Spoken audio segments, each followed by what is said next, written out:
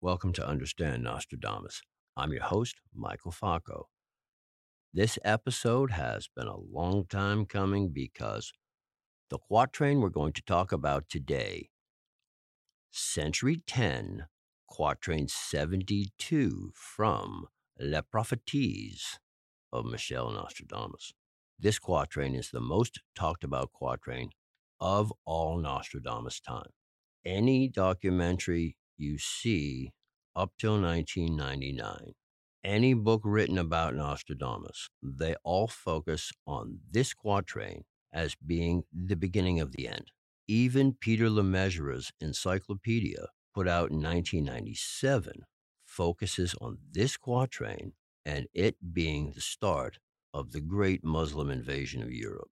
There were books from Erica Cheatham, movies and television specials. There was the film The Man Who Saw Tomorrow from 1981 with Orson Welles. And in 1999, right before it, there was a Washington Post article. There was a Guardian article, all pointing at something about to happen. So Nostradamus knew that this was going to be a big deal. It says that even in the preface. You may have seen programs on television or videos on YouTube that point to other quatrains that people believe are about the September 11th attacks on the Twin Towers in New York, because these quatrains use the term New City and Great New City. However, I do believe these quatrains are about volcanoes, and we will get to that in the volcanoes discussion because it's going to be long. This quatrain is Quatrain 1072. It begins, the year 1999, 7th month. From the sky will come a great king of terror to bring back to life the great king of the Mongols before and after Mars to reign by good luck. Okay, that's the translation you probably have from the internet. Let's go over that. The year 1999, 7th month. We're going to explain calendars and the difference between Nostradamus was in the Julian calendar, we're in the Gregorian calendar. There's no complicated math allowed in the word games. I'll show that in the Great Fire of London explanation, but here is just a simple word equation on either side, and it comes out to September 2001 on either side. From the sky will come a great king of terror. That actually says, in the earlier editions, there's an argument that says defrayer, meaning the guy who paid for all this. Well, that line points to Osama bin Laden, because not only, the line reads, the big king of the terrorists. Or it could just read Big King Scary, because the word used in the original form is used as an adjective. It also seems similar to the early version of Latin defrayer. Now, the French version of defrayer only has one F because it had an S that was cut out due to a lesion. But here, it's actually used as an adjective.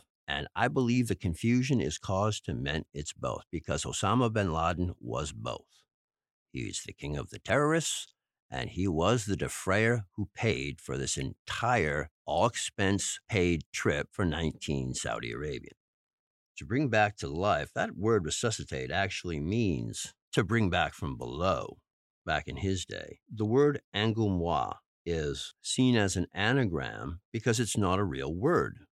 Angoumois anagrams out to Mongolese, which is the ancient word for the Mongoloid people, or the Mongol people. It means Attila Hun. And Mars, well, everybody says Mars is the god of war, and that's how it's related here. Nostradamus, in the preface, says, most of the time, planets are just planets. Don't read into it too much. Mars was the closest to Earth at that time, the year 1999, 7th month. Now, I blame society here because, in my day, and I'm old and gray, we had to learn Latin. And anybody who's learned Latin knows that September means the 7th month. October means the 8th month. November means the 9th month. And December, Deca, 10, the 10th month. Those were the original months. And so now I have to explain the difference between the Julian, which was the calendar that Nostradamus was using, and the Gregorian calendar, which came out in 1582.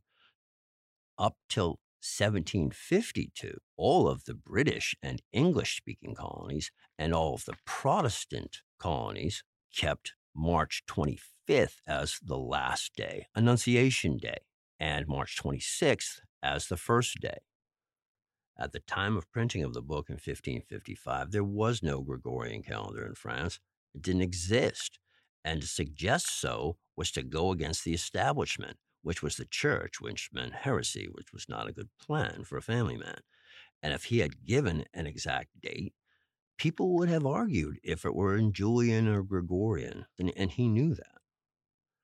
Now, there's something else you have to remember about the first line and every line. Scansion, the rhyme, the beat. He couldn't drop the beat.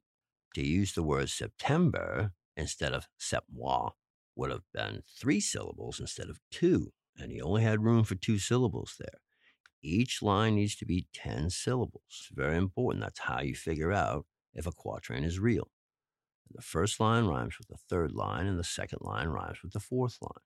And so that scheme requires sept-mois, not just to rhyme, but to fit the beat of the poem. You can't drop the beat. You have to remember how this book got so far as it did. Originally, it was a word game to be used by intellectual people who sat around at, late night poetry parties with the candles and the lantern burning and some guy playing a lute in the corner, and they would pass around the book, and you would want to sound real cool in front of the ladies like a medieval Morrison. That's what sold the book. You got to remember all the things he needed to do to get the book to us so that we would have it in our hands now. There's no other book from that time that we're talking about like this. There's no other book from that time that never went out of print. He knew what he had to do to get the book in our hands and to get people talking about it in this decade. And this is one of the teacher quatrains. This is one of the most layered quatrains. Each line has 2 layers to it, and all come down to the same exact subject. Okay, if you want to know more about this, check out timeanddate.com, because they talk about their Gregorian calendar, how it was first introduced in 1582. It had a slow rollout in France because, it had to be delivered by horseback. So it's like, hey, you heard about that new calendar? Well, it took about till 1585 to really roll out. It had to be changed because of the leap years. The Julian calendar just wasn't accurate enough, and the Gregorian calendar fixed that. The original calendar didn't have the months January and February. They just counted it as winter and started with March. It was Numa Pompilius introduced January and February as Januarius and Februarius, because the months were just named after the first few gods, and then they were fixed 6th, 7th, 8th, 9th, 10th. 6th got changed to August after Augustus because that was the month of his birthday. But 7th, 8th, 9th, and 10th remained the same. They remained September, October, November, December. And so that's why we don't understand that when Nostradamus said 7th month, he meant September. And remember, it's a word game. He knew you loved word games. September 11th also happens to be Coptic Christian New Year. So let's bring that back up through history till 1999, September 11th. Let's put either side on an equation. You put Julian on one side and Gregorian on the other. His time, our time. One side says 1999 sept-mois equals 11 September 2001, because that's how you write it in France. You write the date first, the month, and then the year. Now, if you take that 11 in the modern Gregorian numerals and switch it over to the other side, just pass it over to the other side of the equation. This is in the word game. It becomes 2001, and sept-mois becomes September, equals September 2001. Now you've solved the puzzle. And it may seem like a coincidence, but I will show you this book is filled with coincidences, such as the fact that you can turn 1999, you can flip it to 9111. That's the one everybody points to as being 9/11/01. Another coincidence. Let's go to the second line. From the sky comes big scary king, comes big king payback time, comes king of the terrorists. If you want to go to the very, very original version that we've seen from 1568, both the words de frere and in the next line below it, d'Anglemois, both have skipped elision, both have skipped the apostrophe and become one word. I believe in the case of de frayeur, it is actually being used as an adjective. If you just search that in Google Translate or DeepL, you'll come up with frightening or scary. It's the adjective version where you don't use the apostrophe. And I do believe that is what Nostradamus meant. He meant one big, horrible, scary royal, the king of the terrorists. And that's who Osama bin Laden was. But if you want to make the argument about Defrayer, well, who paid for the whole thing? And I do believe the confusion is there for a reason. In addition, Nostradamus uses the word effrayeur and frayeur, meaning fear, several to many times throughout the quatrains and uses it correctly each time. Depending on the use of the word, masculine or feminine tense, Nostradamus knows how to use the language. That's why the book was chosen years later to use as a school reader to teach old and classic French to students. That's one more way that Nostradamus knew the book would reach us. One more way he got it into our hands. Now, the third line talks about invoking from below the great king of the Mongolians. In general, when a word isn't a real word, it means it's an anagram. So here the anagram would be Mongolese, which means the Mongol people. It's an ancient word from provincial before even they were grouped with the French. They're describing Attila Hun in their own writing. They describe him as featureless, having a flat nose, small eyes, small chin, a bigger head than normal. He was known as Flagellum Dei. He was known as the scourge of God by the Holy Roman Empire and by all of Europe. They came, murdered, slaughtered, destroyed. Now, this could be a reference to ISIS. It could be a reference to Abu Bakr al-Baghdadi, who is also mentioned in the epistle, the sheik of the slaughterers. But confusion has been raised by Peter Lemessurier that this is really about Anglemois, Angoulême. Those are both differently spelled words. They have a U in them. Peter Lemessurier seems to feel that Nostradamus couldn't use the word he wanted to use because it wouldn't fit in the rhyme, although clearly Anglemois would have fit in the rhyme, and Angoulême, while it wouldn't fit in the rhyme, could have also been inferred by putting a U into the word Anglemois. So Peter Lemessurier's explanation that Nostradamus had to come up with a silly ending just to meet the rhyme doesn't make any sense because he just could have used Angoumois. So why the confusion? I do believe Nostradamus caused the confusion because the island of Manhattan was originally named by the first Europeans that saw it Nouvelle Angoulême. And that was started by Giovanni da Verrazzano, who cruised by the island, cruised right into the bay and said, "This is magnificent," and wrote all about it and named the island after the King of France, who was paying for the trip. Verrazzano had other patrons, and so he sent several copies of the same letter to the king and to these other patrons who were bankers from the Florence area in Italy. And that is how we know, because J.P. Morgan in 1911 bought a collection of letters from Italy, and they still sit in the J.P. Morgan Library in Manhattan. And in that letter, the Verrazzano describes naming the island after the king's mother, Louisa.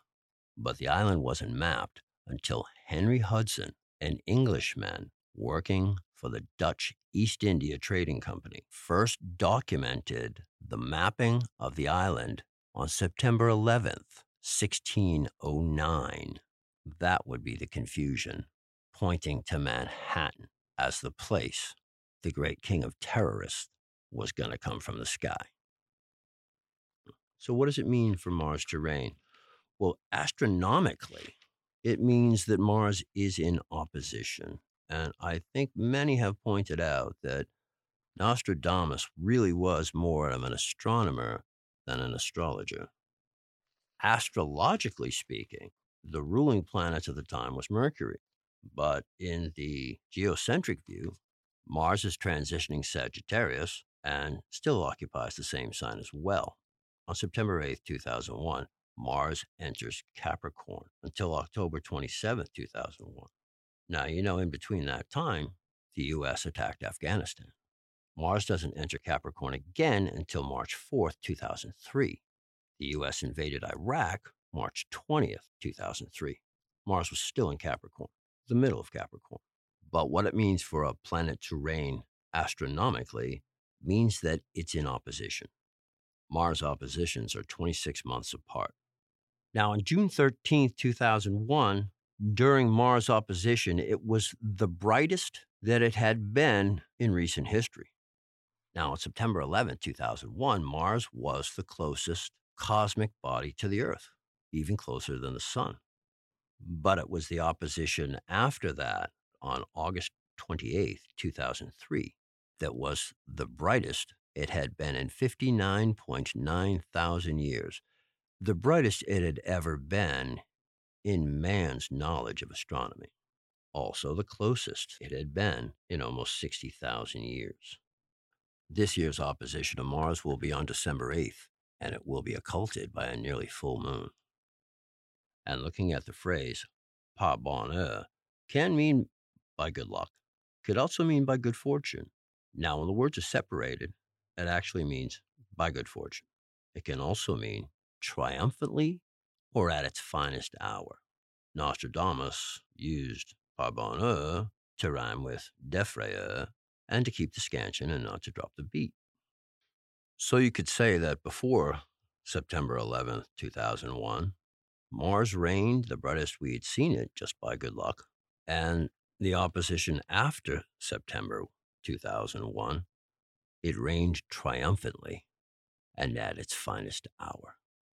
It's very important to match up every word of every line in the quatrains, and I insist to you now that if Nostradamus had warned about a terror attack on the Twin Towers of New York on September 11th, 2001, it would not have happened.